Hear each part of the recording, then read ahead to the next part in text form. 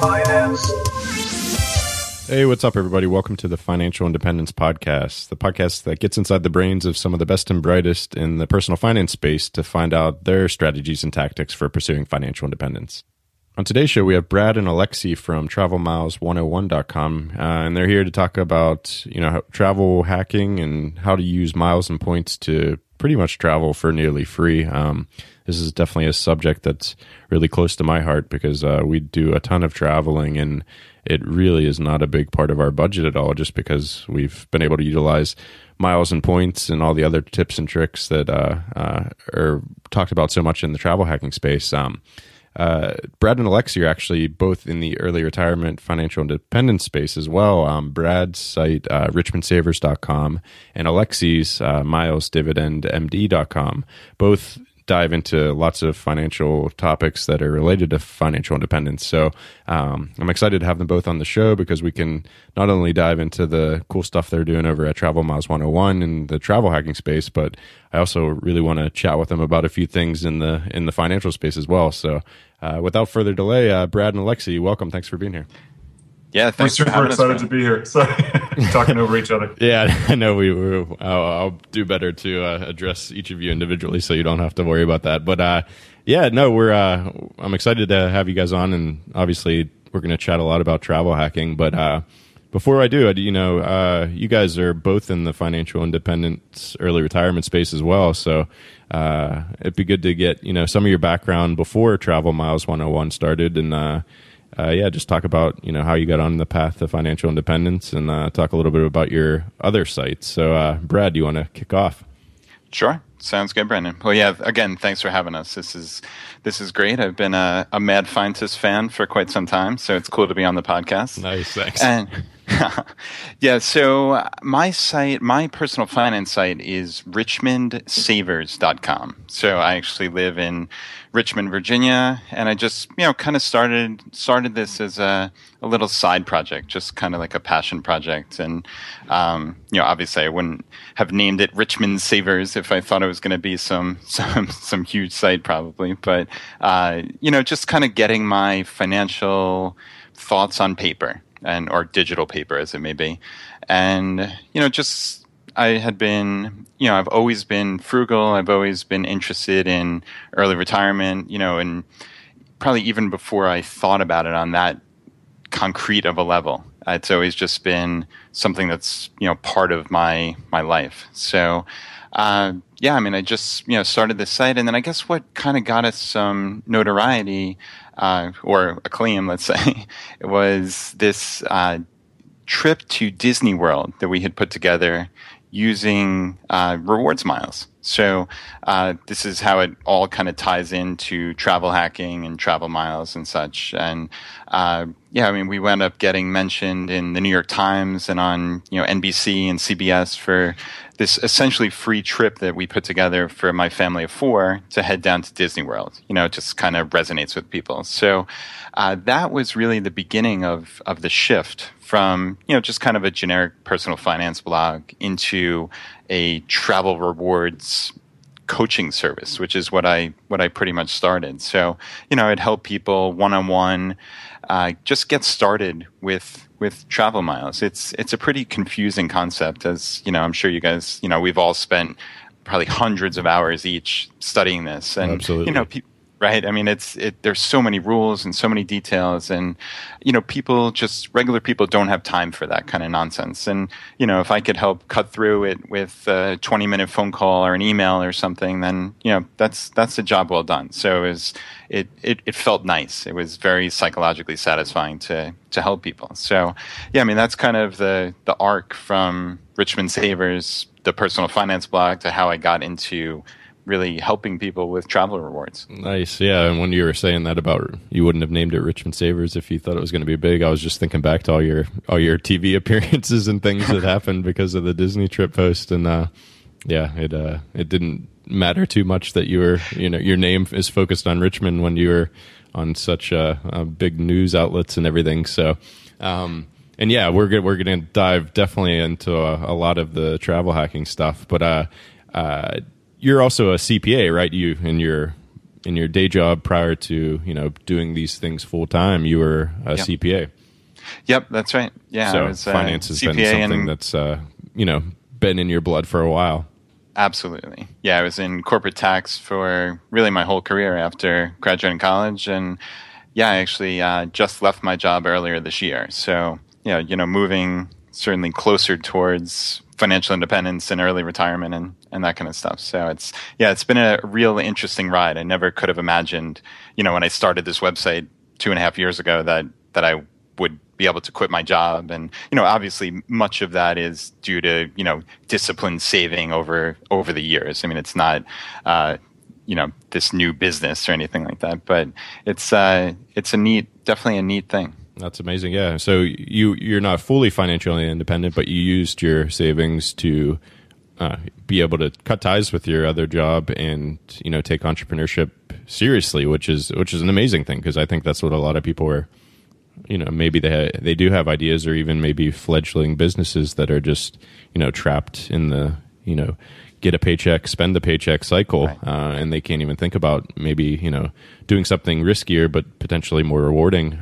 But it sounds like you did exactly that, and your savings towards financial independence helped make that possible. Is that a correct no? That's a assumption? great way to summarize it, Brandon. For sure, it's so much easier psychologically knowing that we live so far below our means, if you will, if that even means anything. But we're frugal. We don't frivolously waste money, and so our expenses are low. I mean, that makes it easier in and of itself. And then sure, we've been like I said, saving so diligently for so many years that it just makes it dramatically easier to take a risk, because the risk is minimized, right? I mean, there's essentially no risk, just because the monthly expenses aren't that much. So I totally agree. It definitely ties into it for sure.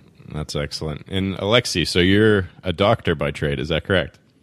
I am. I'm a cardiologist, actually an electrophysiologist, which is a specialty within cardiology that specializes in arrhythmia. So that's my day job. Nice. And so how did Miles Dividend MD come about? So, I had kind of an interesting route. It's almost the exact mirror of what Brad described. I actually came to early retirement theory from travel hacking. My impetus for travel hacking is just kind of born out of my personal situation, which is that my wife is Japanese. And when we first got married, I just told myself, this woman is moving to America to marry me. It's an absolute priority that we get back to Japan every year, and no matter what, that's something that we're going to do. And we did. And I think when I was first in med school and she moved out to New Orleans, where I was going to med school, it was when oil was very, very cheap, and you can get like a round trip to Japan for like $400 from New Orleans, just crazy. But times changed and oil got more expensive, and our family grew. And at some point, now we're not getting 1 or 2 tickets to Japan. We're getting 5 tickets for my wife and me and our 3 kids. And so we were looking at, $6-7 grand just in airline fees to go over there. And, I make a very good salary, but no matter what, $6 or $7 grand out of pocket expenses gets your attention. And so when I booked that trip a few years ago for, I think it was like almost $7,000, I thought, there's got to be a better way of doing this. And started diving into Flyer Talk and all of the blogs, and just became totally entranced with this idea of getting value by just thinking a little bit outside the box. And just got pretty passionate about it, as I tend to do. And somehow I came across Mr. Money Mustache. And I think the first post I ever saw of him was when he was talking about his issues with affiliate links and how he had to give up his Chase income because they wanted him to take something about Badassity off of the banner of his site. But somehow I got to his surprisingly simple math post about the 4% withdrawal rule, and that just really struck and just a chord with me almost immediately. And I kind of immediately saw that these two areas were very, very similar. It's just something that's very obvious and right in front of you, and it's an opportunity that everyone can take advantage of, but it just requires thinking a little bit differently about the way to live or the way to plan your travel. And so I started getting very into that. And I think that was actually bolstered by my life experience, because becoming a doctor is kind of not a traditional career path. You don't start out at an entry-level job and then you get some raises and move up the corporate ladder, and your lifestyle kind of gradually inflates. What happens is that you make a very modest living. For me, after med school, I had 7 years of training and started out making $30-something thousand a year. By the end, I was probably making $50-something thousand a year. And then you go out into practice, and all of a sudden your salary triples or quadruples. And so you get this just amazing increase in the amount of money you're bringing home. And it really taught me a lot of lessons, at least. So if you want to really understand lifestyle inflation, then go from making $60,000 a year to making $275,000 a year, and realizing that there's not that much more money in your bank account at the end of the month, and you're not materially more happy. So I kind of had the chance, before I ever even thought about early retirement or freedom or things like that, to experience the limits of what purchasing can buy you in terms of happiness. So that was a very important lesson that I had learned before I even thought about early retirement. And then, from there, the calculus was simple. To me, it just meant that every purchase I made had to buy me material more happiness than saving it and investing in my freedom could be. And it really had nothing to do with stopping working. I trained for so long to become a doctor that, I want to practice for at least 15 years before I think about cutting back, because I get a lot of value out of being a doctor. But it was more from the idea of buying my own freedom and getting to the point where, I'm going to work, and maybe some days I don't want to go to work, but I go to work anyway, but I'm doing it because of my own volition, because this has meaning for me.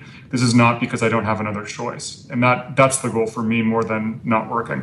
Yeah, that's a very powerful thing, and it just completely changes your entire outlook and feeling towards work. And that's something I don't think I really expected, but it's been one of the best benefits is, when you're not forced to, you enjoy it more. At least I'm not as stressed out. I'm sure your job's a lot more stressful than typing some code into a computer. So it is stressful, but at the same time, just living so far below my own means and realizing that, I already have everything that I could possibly need, and then some, means that, I just have this kind of wiggle space. I mean, I don't know that I would call it FU money, but I just have this big buffer between me and worrying about me or my family's survival. So I tend to be much more optimistic and sunny than I was before I started pursuing this.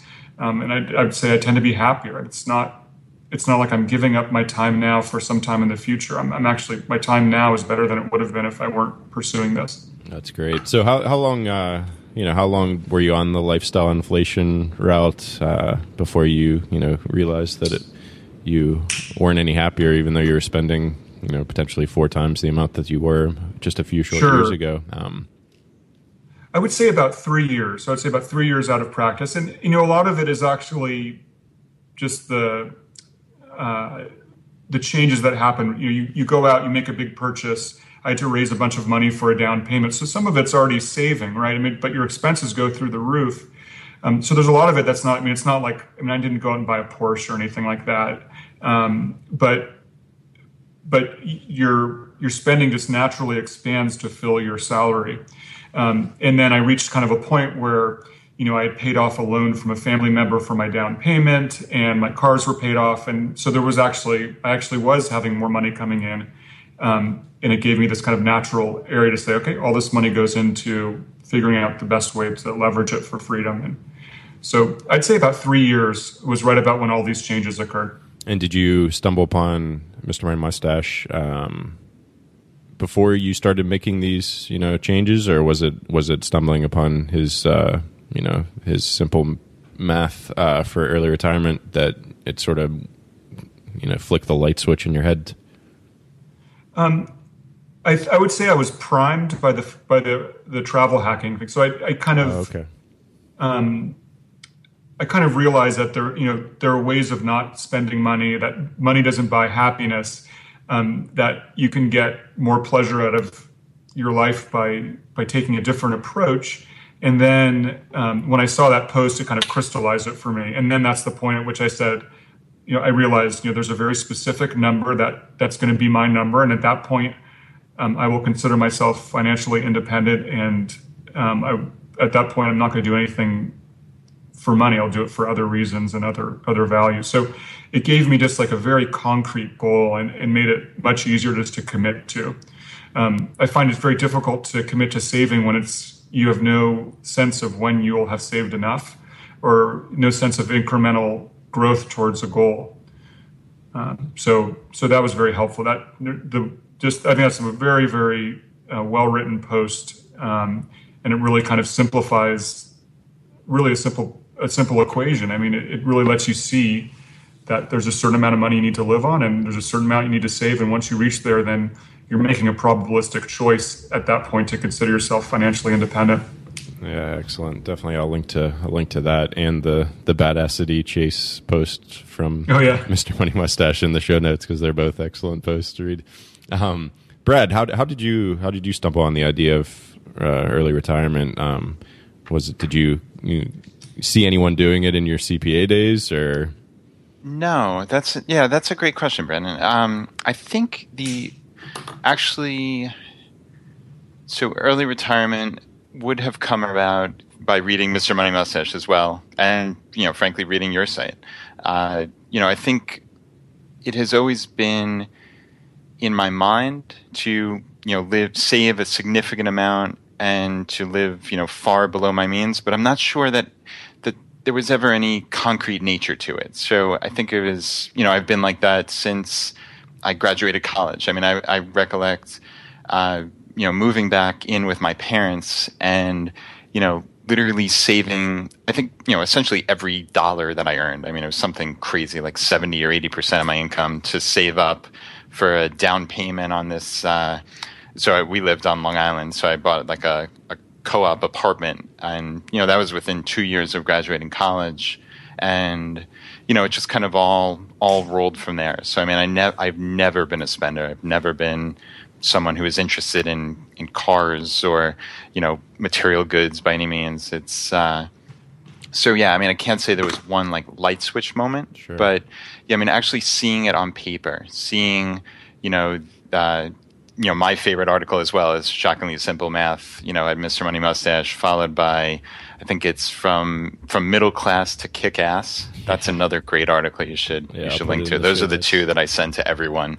I just think it's the theory, and then it's the practice of how you can kind of live. And my wife, I'm really fortunate. My wife Laura is probably even more frugal than I am. Nice. And so yeah, it's been great. It's never been an issue with us. It's almost we look at it as a game in a sense, and basically living this middle class life just a little bit smarter. So from all outward appearances, we live a nice, upper middle class life. Nobody knows we're not the same people with, debt up to their eyeballs like everybody else. And, it's just a couple tweaks. And, I guess maybe it sounds easy to say it's a couple tweaks, but, for most people, they can start somewhere, right? They can do a couple things and let those compound on each other, a couple little habit changes. And, eventually you're at a point where this doesn't feel like we're depriving ourselves. And I'm sure you guys would agree. I know Alexi mentioned this before about, kind of like the utility of each additional purchase. Like, I don't feel that I'm depriving myself. I feel like I have everything I could ever need.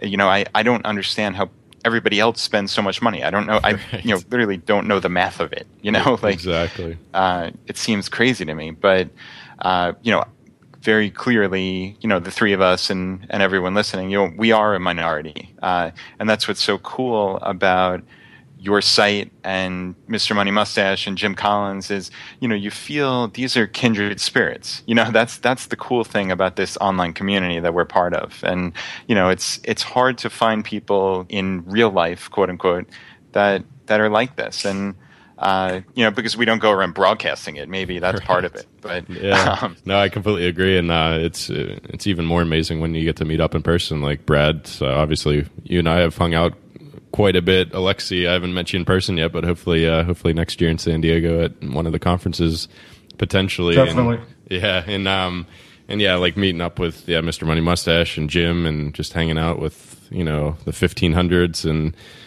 That we've been lucky enough to do. It's just an amazing experience. And I just recently got back from Ecuador, which was like a lot of readers were down there, and it was just an amazing week of just chatting with people that get this stuff. And I want to figure out how to do more of that, because it's internet is great and it helps reach a lot of people, but it's really the in-person chatting and bouncing ideas off of people that's really, really valuable. And I don't know a good way to foster more of that. So if any listeners out there have any ideas, just send me an email. But yeah, no, it's kindred spirits is a great way to put it. So yeah, we're definitely going to start chatting more about travel hacking. But there's a few other financial things I wanted to chat with you guys about. Alexi, Sacred Cows is a post of yours that I think is maybe one of my favorites, if not the favorite, which I will link to in the show notes. But I've read a lot of things about peer-to-peer lending over the years, and hopefully I'm not putting it on the spot, because this is probably quite an old post of yours. No, I remember the post. It's about Lending Club, right? You're right, exactly. Yeah. And it's literally the only P2P lending post that I actually really agreed with. So would you mind just talking a little bit about that? And apologies if it's out of your mind and I didn't prep you for it, but I think it's worth talking about. Yeah, that I carry my opinions about peer-to-peer lending to this day. So I don't think much has changed since I wrote the post. But I think the background of that post is kind of about. I think the interesting part about it is actually there's two aspects. One is peer-to-peer lending a good investment strategy? And that's an interesting question and tough to answer. And then the second question is, how do we make our decisions? I think from our conversation just now, obviously we're incredibly influenced by those around us. So, Brandon, when you write a post about the triple value of happiness, I might be messing up the title there a little bit, which I thought was an amazing post. That crystallizes something in my mind. Or when Mr. Money Mustache writes the surprisingly simple math post, it crystallizes something, and we get this power from other people's thinking. But I think that the flip side of that is that we get in these communities, and it becomes the case that because someone who you respect greatly about one thing has an opinion about it, it becomes incredibly influential. And so in this case, what I was writing about was peer-to-peer lending, and it's something that Pete has advocated for and had very good luck with. And I was kind of writing about, well, is it really a wise thing to look into? The spoiler is that I think it's probably not a very good way of lending, of investing your money. And the reasons for that, the first one is that there's just no track record. So a lot of its appeal is kind of based on this, it's this new culture of lending money to someone else, and it's this different mode, and you're getting into this market that was previously not available to you, which is this, peer-to-peer lending, and it's, the social networks, and isn't that great? So that's some of the appeal. But, when you're investing your money, I think your real question should be is, will I get a better return here than I will anywhere else? And so the way that I found it most useful to look at peer-to-peer loans was as a kind of junkier form of junk bonds. So junk bonds are just high yield bonds. So it's debt for corporations that have poor credit ratings. So maybe they're carrying a lot of debt already, or there's a risk of bankruptcy. So you get a higher interest rate for lending to these bad companies than you would for lending to a well-capitalized company. And so I thought it would be useful to look at what are the positive sides and the negative sides of looking at buying junk bonds or junk bond funds. And so the positive is obviously that you get a higher dividend, so you're getting more money. You're getting more money in the form of a coupon for the amount that you lend. But the negative is that you're taking on more risk, and so you can't think of it as I'm buying a treasury and I'm getting more interest rate for it. What you're buying is a risky asset. So you're basically replacing stocks with a form of bond. And so you're getting all the risk of stocks with a limited upside, because the most you can get is the interest rate that they're offering you. And then, I think where that kind of fell apart is that, when you're lending to a corporation, they have assets. So you're actually lending against collateral. So if they go bankrupt, the first people who get paid back are the lenders, and then the shareholders get paid back. And they have things like trucks and buildings and infrastructure. Whereas if you're just lending to some guy who wants to get money to pay off his credit cards, that's a non-collateralized loan. And if they decide not to pay it, you really have no recourse to get money from them. So it's even more risky. So it's a junkier junk bond. Right. Yeah. No, and then it's an amazing post. Oh, sorry. Continue, please. And the final thing is, because of its risk, when you're buying into an asset like that, you're basically not getting any diversification. If you buy a low yielding treasury, you're getting something that's going to often move in the opposite direction of the market when the market goes down. When you buy this, it's going to go south at the exact same time stocks go south. And then the kicker is the most important thing in selecting an investment, really regardless of what it is the cost to invest. When I look at investment options, I'm always looking at the expense ratio first, because really nothing else is guaranteed. And they're charging something like 1% off the top. Would you ever buy a mutual fund with a 1% expense ratio? I sure wouldn't. Right. So it ended up being all these reasons why I think it's a terrible idea. They're not liquid. You can't, if you want to get out of them at a time where you need money for something else, they're very difficult to sell in the secondary market.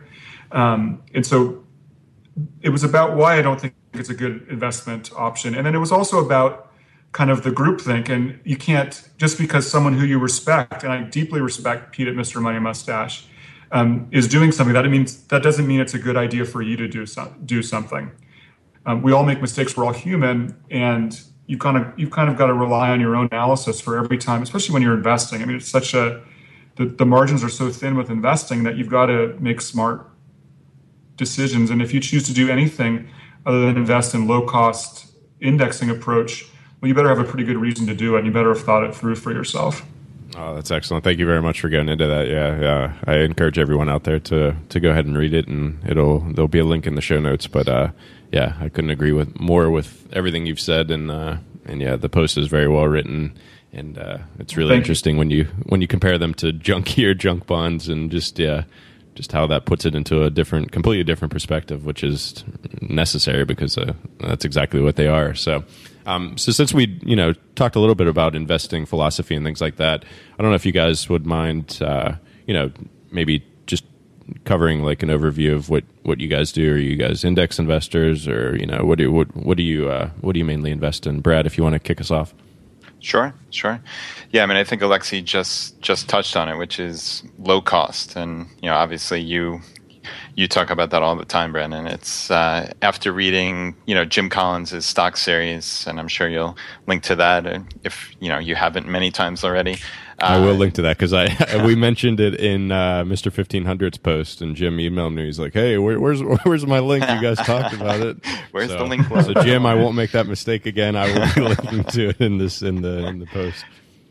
Yeah, I mean, that was a real eye opener for me. And this really being part of this online community has been just such an educational experience for me. Frankly, it's I've always felt that I've known my stuff on some level, but you learn something new every day by reading people's sites that you respect, and that made me realize just how essential it was to stick to low cost index funds. I think I read The Little Book of Common Sense Investing by Jack Bogle of Vanguard fame. And that's a pretty good, that's definitely a good read. I'd highly recommend grabbing that from your local library. Just kind of drills home the point even further. So yeah, I mean, essentially, all of our money is in Vanguard, ultra low cost index funds. I think mostly VTSAX and I don't remember the other symbols offhand, but yeah, essentially everything is there. I will sheepishly admit that I have some money in Lending Club. I got caught up in after hearing Alexei rail in it. I'm sitting here saying, oh man, I don't know if I should mention this or not. But don't get me wrong, it's a great investment, Pat. I don't know how you could have possibly gotten the idea that I'm not a fan of Lending Club from what I just said. No.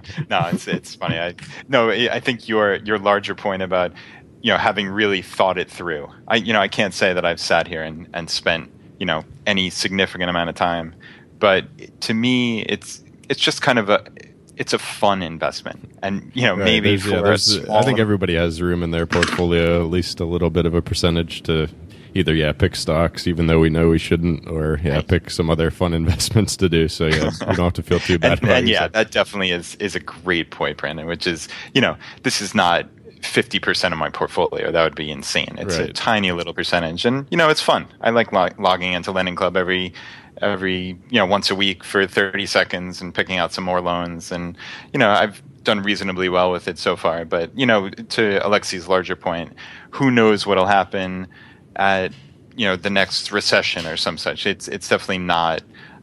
It's unclear because there's no track record. So. Yeah, that's a tiny little fun percentage. So, yeah, that's kind of the overview. Nice. How about you, Alexei?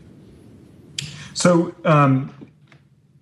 I guess the way I invest would be one of those do as I say, not as I do sort of a things. I'm a little hesitant to share it, but I will share it. So, traditionally, I've always been just a low-cost, diversified index fund investor.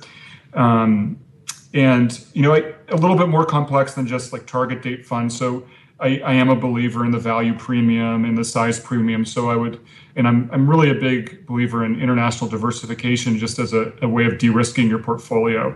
I think we all have a tendency to way overweight the stocks for whatever country we happen to have been born in. And, U.S. has been a great stock market to date, but that doesn't mean it'll be the best stock market in the future. So I kind of believe in weighting stocks towards the actual world economy, so about 50% U.S. and a 50% international, and then overweighting value and small. So putting a little portion of your portfolio into small value funds in order to get those premiums, which are either risk premiums or not, but over the long course of time have been proven to increase returns and risk-adjusted return. So that's traditionally what I've done. For my taxable holdings, I put them all into Betterment, which I think is a fantastic place, particularly for taxable funds, because the tax loss harvesting feature is just huge. I'm at a pretty high marginal tax rate, so I make much more money from tax loss harvesting than I spend in the expense ratio, which is 0.15% for amounts over $100,000. So that's and then I find it to be behaviorally I never have to rebalance, so I'm never tempted to change my portfolio. I just literally put money in there, and they do everything for me, and I think it's worth the expense that they charge. Personally, I completely agree. Yeah, I read a whole article about the fact that the tax loss harvesting alone could blow that 15 basis points fee out of the water. So yeah, I completely agree. Last year wasn't particularly volatile, and I think the amount that I ended up harvesting was a little bit less than $2,000. So you figure 50% marginal tax rate if you include state taxes, that's like an extra $1,000 there. That's an awful lot of. It takes a lot of money for a 15 basis point expense ratio to get to that much money. So I'm compounding more money than I would without them. Now, whether that'll be the case 15 years from now, it's easily verifiable every year. I can always move it out if I'm not happy with the service. But to date, I've been very pleased with that. And then, the big change in my portfolio was about 14 or 15 months ago. I changed to more of an active approach using low-cost index funds called dual momentum. Yeah, And this is you wrote something some post on that too. I can link to. I've written a lot of posts on. I'm actually working on one which looks back at the past year, the performance of it relative to both the S&P 500 and to what my portfolio was before I switched over. So readers can look forward to that in the coming days. But essentially, I think that if I had to distill down the two things that I believe most about investing, number one is that you've got to keep it cheap. And number two is that you have to preserve your capital. And so my goal has really always been to diminish drawdowns more than to increase returns on any given year. And so what dual momentum is, it essentially uses two forms of momentum. One of them is called relative momentum, which looks at the relative performance of one asset class relative to another, and it puts all of your money in that asset class. So foreign equities versus U.S. equities, or gold versus long treasuries, or whatever you choose to do. And it takes advantage of the momentum anomaly, which is that things that have recently done well over the course of 3 to 12 months will tend to do well over the short term, which is the next month or so.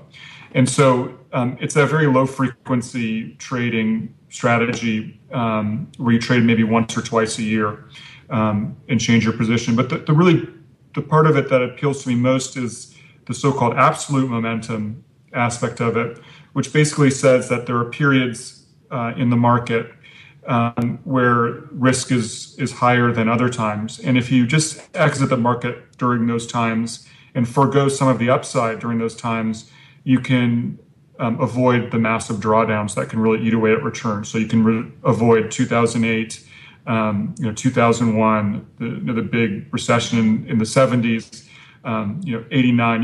You can really mitigate those losses. So it's a form of trend following. So people might be familiar with, getting out of the market when the 200-day moving average, when the price of the stock drops below the 200-day moving average. It's similar to that.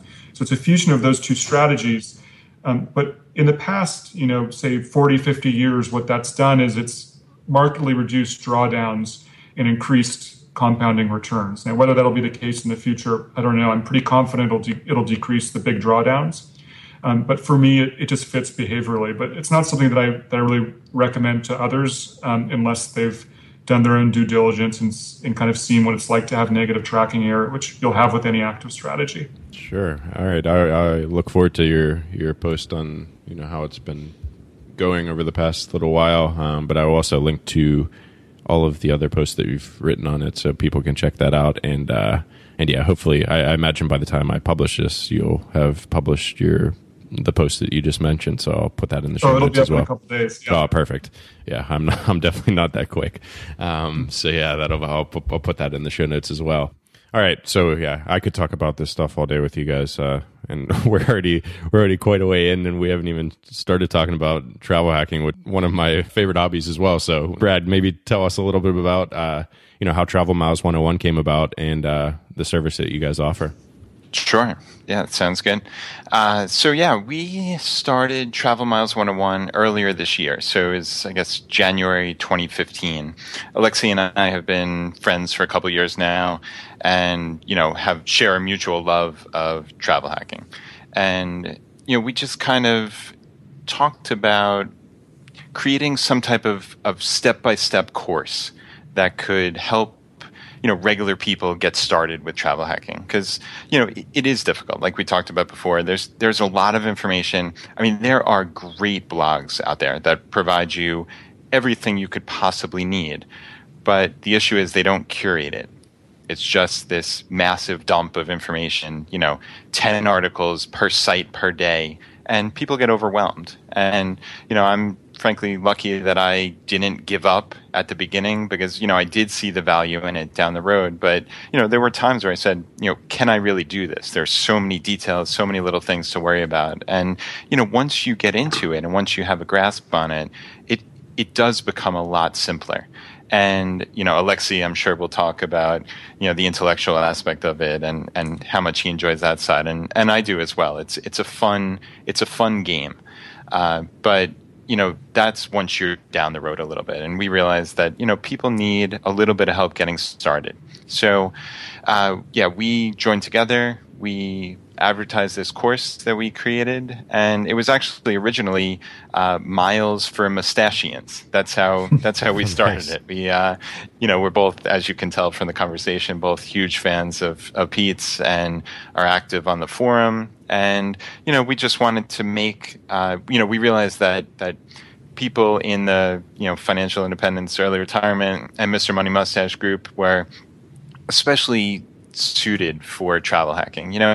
It's not for everybody, obviously. It's this is credit card related, so I mean that throws out 80 to 90% of people in the country who carry debt month to month. I mean, clearly this is not for those people, and we try to stress that at the beginning. But for people who pay their credit cards on time and in full every month, travel hacking is just an amazing way to really jump those rewards that you get back, which, for most cards, it's about 1%, and most people are happy with that, right? They get a check at the end of every month, at the end of every year for $200 or something, and, they're thrilled. But if you can take that normal spending and just be a little bit smarter about it and open up very targeted cards, you can earn $5,000 to $10,000 in free travel every year. And I know Alexei will tell you how he makes that look like chump change. I mean, which is kind of a cool aspect of the Travel Miles 101 course, is that Alexei and I do come at this from dramatically different perspectives. It's, maybe not different perspectives. We both see eye to eye on it, but he, as different also, degrees of fanaticism, right? Yes, Brad? yes. Yeah, that's a perfect way of describing it. As you can tell from the conversation, I crave simplicity. Like, to me, I just kind of want to do my thing, and Alexei has this intellectual desire to maximize everything. Right? If I could speak for you, it's a cool thing. I'm envious. Believe me. I wish that was me. But what's neat about our perspective is, we show that pretty much anyone can succeed at travel hacking, whether you want to, go the Alexei method, as we call it, or the Brad method, or so I think that adds a lot of value. So yeah, I mean, really, it's a course that we've created, and people sign up for. They get emails every day, and we have a social media aspect to it too. We have a community forum and a private Facebook group, and it really engages, and people are able to ask questions in kind of like a safe place. It's a happy little corner of the travel hacking world, and which is hard to come by if you've ever dove into like Flyer Talk or MilePoint or any of these places. There's not too many friendly, smiling faces helping you. And that's get off that's the why I ground. brought it up exactly. It's like people get yelled at.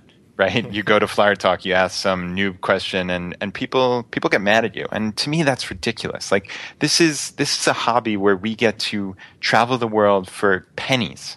And I mean, to me, that's something to, get on the rooftops and scream about, and enjoy. It's a wonderful thing. But people look at it like, oh, this is my hobby, I don't want you involved. And to me, that kind of exclusivity in any aspect of life just doesn't work. I recoil in horror from that. So, we wanted to create something that, people could get started with. And, listen, people are going to move on eventually, right? They're going to move on to Travel is Free, which, Brandon, you and I have talked about Drew's site. It's probably the most advanced and, the best travel hacking site there is. But, people need a place to start. And, that's what we think Travel Miles 101 has done. And, we expect to grow with them as well.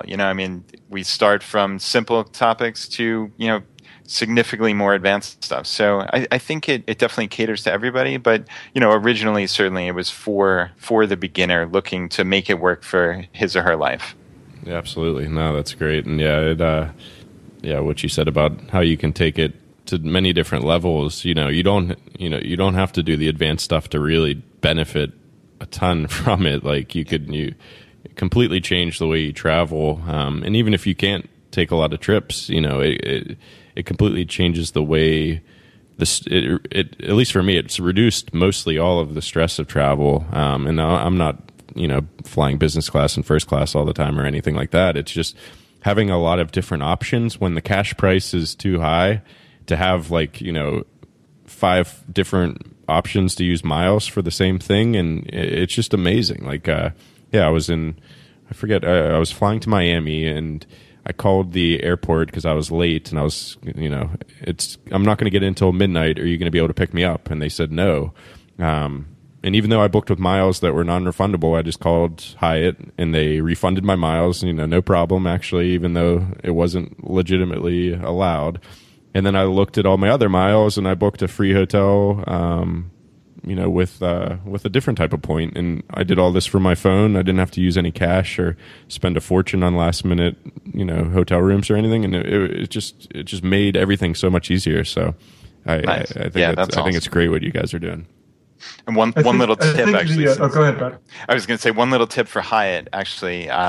Their Twitter account is fantastic. It's Hyatt Concierge, and they answer essentially any question you have in like minutes. Wow. We had recently, my wife and I were going to go on a anniversary trip, and my daughter unfortunately got sick that morning, so we couldn't leave. And, we were supposed to check in probably 7 hours from then, and we should not have been able to get our points back. I just sent a real quick direct message to Hyatt Concierge, and boom, the points were back in my account within 2 minutes. It was amazing. That's great. Nice. Yeah, that's a little insider tip is the airlines and hotels definitely have very robust Twitter customer service. They're fantastic. So keep that in mind. Nice tip. Yeah, great. I don't know why. Oh, yeah, sorry, Alexi, you were going to say something. Oh, no, I was just going to echo what you said, Brandon, which is about options. I think that's, optionality is the ultimate form of freedom. So if you have the ability to do multiple different things depending on what the environment throws at you, then the environment stops becoming so scary. So, and I think that you're absolutely right that having all of these different miles, it doesn't mean that you're going to go on 15 vacations a year. It means that when someone gets sick in your family, and a perfect example is that unfortunately my wife's father became very ill this last summer, and we were planning on going there in the middle of the summer as a family, but he became pretty ill, and so literally on a Saturday, after my wife got the call, I had her booked on a business class ticket to Japan the next day. She went there for a week, came back a week later. A couple of weeks later, we went as a family, and then unfortunately he ended up dying several weeks later. But again,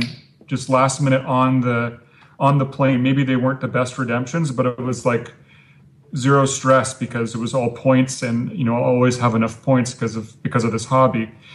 So just there's always going to be stress in your life, but taking away these friction points, which frequently has to do with money, is incredibly liberating, and it gives you just amazing optionality. And yeah, that's an excellent point. And yeah, it's just it still blows my mind what you can get by just focusing on this just a tiny bit. Like, I've probably been to almost 50 countries at this point.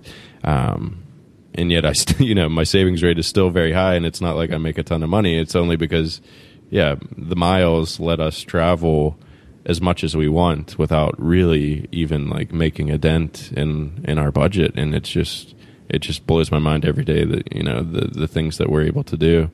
Like I was saying to you guys before the call, after we finish this call, I'm calling American and rebooking a trip from Japan to Jordan, in which we're going to be stopping, I think 6 or 7 times along the way for 24-hour layovers and these awesome cool cities that we want to go to. The whole thing's going to be in business class because it's only an extra 7,500 miles compared to the economy price. So for 30,000 American miles, we're going to have this week-long vacation within a vacation, because when you're flying business class, it doesn't feel like travel. It's actually like an amazing experience that, you're getting free food, you're getting free drinks every time you get on a plane. So it's going to be like a week of free food, a week of free booze. We're going to see 6 or 7 cities for 24 hours. And obviously we picked the cities either we've been to before or only think we'd want to stay 24 hours in. And it's all for 30,000 miles plus I think like $90 I think I paid in taxes or something. And it's just insane. That's going to be awesome. Yes. Yeah, I mean, that's truly an amazing redemption. And, that's the mad scientist version. But the cool thing about this, and that's, believe me, I can't wait to see your post on that. People are going to be just blown away. Yeah. The neat thing about travel hacking, we talk about options, is, people, there are different ways to succeed with this. And I think that's really important, is that, people listening to this might say, I have a family, I have 2 kids, I can't fly business class, from Jordan to, wherever. But, I want to go to the Caribbean or something, or I want to go to Disney World or Hawaii even. That's the aspiration. There are always ways to save. There are ways to do this without worrying. I think people hear frequent flyer miles and they say, oh, it's going to be impossible to redeem these things. There are blackout dates, all the usual reflexive horror stories, right? That people have heard of. I think we in the course, and certainly a lot of the information online, show that many of those are just simply not true. There are many, many ways to redeem miles, and certainly flexibility is essential. Sometimes even plus or minus 1 day, will make the difference between finding the award availability and not. And that's why it's so great for the financially independent early retiree crowd, because it's like, well, we have the flexibility. We don't like spending money, and we like to optimize things. So it's like the perfect hobby for like us. Yeah, it's so true. Like us. So true. And then, for people who can't do that, there are, hotel rewards are simple. Pretty much every hotel is not at full occupancy, almost any single night of the year, and you can use your points then. This is a generalization, obviously, but you look for like the low-hanging fruit. So, okay, I don't want to be bothered with frequent flyer mile seats because they're too difficult. Somebody hypothetically says that. Well, Southwest is simple to fly across the country. That's the biggest airline in America now. There are no award limitations on Southwest. So, there are no change fees. I mean, it's the easiest airline to use possible. So, that works for families. Hotel rewards work for families because they are so easy to book. Then, you see, everybody's seen the Capital One Venture commercials, I'm sure, with Jennifer Garner and whoever. Those, while they aren't the amazing redemptions like yours, Brandon, or, Alexi's to Japan in business class, like they still work for some people. It's going to save them $500 on their next trip, and it requires no thought. And, I'm just trying to paint the picture of this really does work for everybody. It works no matter how much or how little flexibility, whether you're employed full time or you're financially independent. I mean, this is really a marvelous hobby, and it does work for everybody. Completely agree. And so your course is completely free at travelmiles101.com. Correct. Yep. Okay, so to sign up, just head there. I'll put a link, and yeah, you can if you are new to the hobby, then this is a perfect way to start. And even if you're advanced travel hacker, you're definitely going to learn some stuff. So I will put a link in the show notes to that as well. Was there anything else you guys wanted to touch on with travel hacking? Well, I think one thing that I would just say, that to kind of echo what you guys are saying, is that it's a perfect hobby both for people who are working towards early retirement and people who are already early retired for the reasons you've already stated. But the interesting thing about it is that, the value is very flat across different income levels, which is not always the case. So usually if you're very wealthy and you get an asset, it's worth less to you than someone who's not very wealthy and gets the same asset. But just in terms of the amount of value you get, it actually ends up being fairly flat. And the reason I'd say that is if, let's say, you're making $30,000 a year and you add travel hacking to your list of skills, it essentially allows you to have like a $10,000 a year budget on travel for free. So, and maybe you're spending $100, $200 to hit all of your rewards, but you're getting a $10,000 a year. So you're getting a 25% boost in your pre-tax earnings, basically. Because you're making $30,000, you're actually bringing home much less than that. You're probably bringing home like $20,000. So you're getting a 50% increase in your after-tax amount of money or of capital available for you to use, as long as you use some of it for traveling. And then conversely, if you're at the extreme end of the high end of the income spectrum, and you're making that same $10,000, well, that $10,000 is not as much as of a percentage of your wealth. But if you're getting taxed at a high rate, there's really no taxation on points. They're seen as a refund, a partial refund for a purchase. So if you're getting $10,000 of purchasing power, that's the equivalent of making $20,000 extra that year. So each dollar that you get is actually worth twice as much. Each dollar that you spend is worth twice as much as it would otherwise be. So if you already spend $10,000 a year on travel and you spend it, instead of using money, you use miles, you're essentially giving yourself another $20,000 a year of income to invest towards your retirement. So it kind of works on both ends, with the tax efficiency for the wealthy and with the amount of value you get nominally for the people who aren't as wealthy. So it's an amazing thing. Oh, that's a great point. That's something I never actually thought about. But yeah, that's an amazing way to put it. And yeah, you guys are helping people get even more value out of these points, which is a great thing, because yeah, I think a lot of people get points and then use them unwisely, and they're still valuable, obviously, for the reasons you mentioned. But yeah, if you can actually extract all the value that's possible out of them, and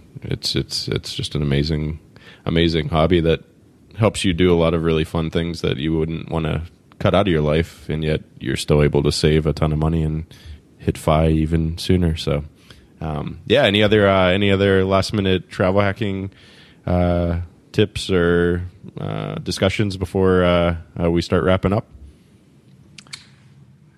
Or should people just head over to Travel Miles 101? I think we cover most of the high points in the course. I really do. Perfect. Yeah, I'll put a link there. And yeah, so when I usually end every episode with just asking my guest if what advice they would give to somebody maybe either starting on the path to financial independence or maybe further along the path. Brad, do you have anything that you would say?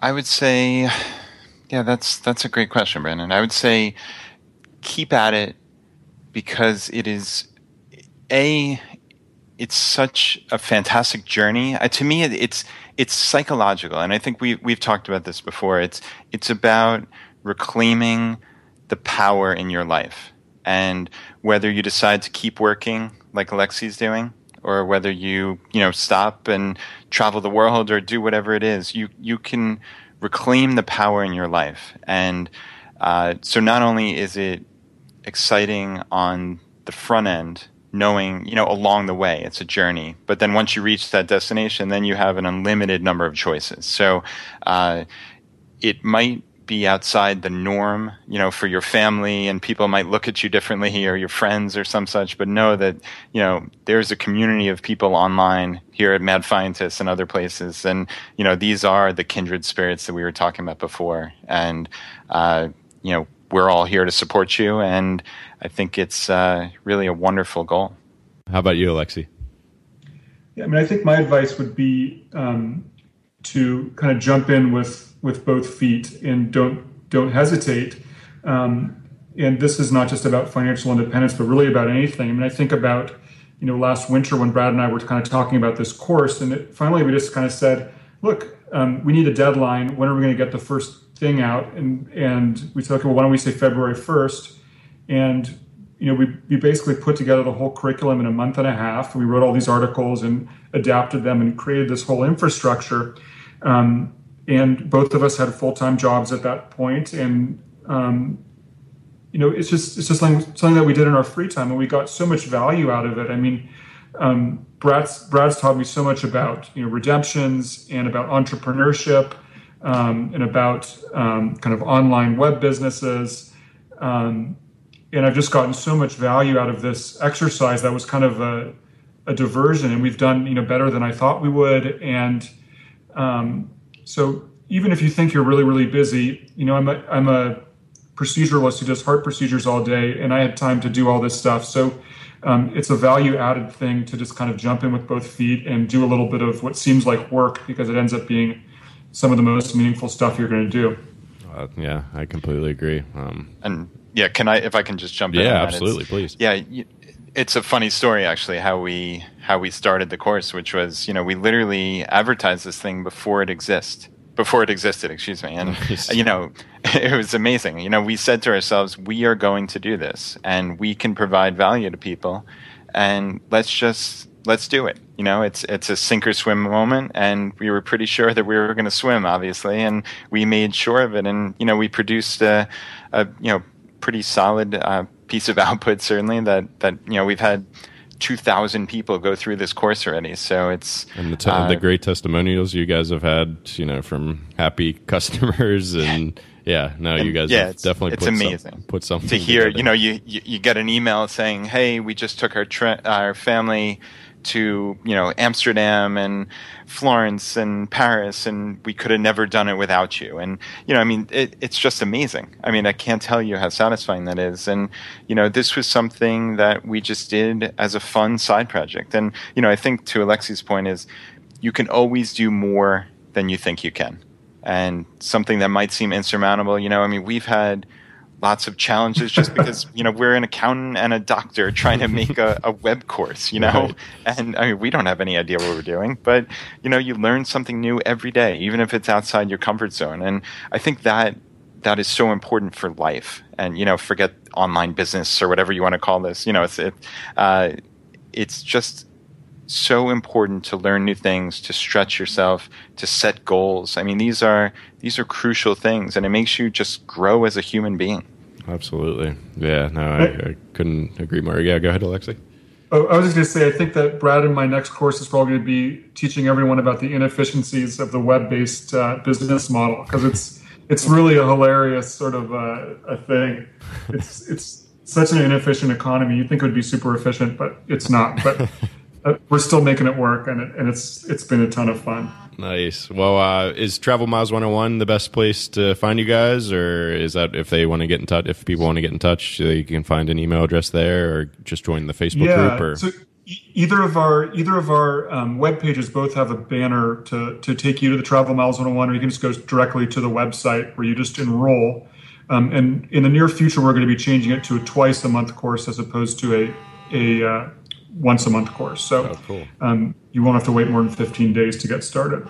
Perfect. So just sign up, join us in the community. We'd love to have everybody, like you said, Brandon, whether you're just starting out or you're an advanced travel hacker. We're really trying to create a nice community here, and we'd love to have anyone interested. Nice. Well, thank you guys so much. This has been amazing.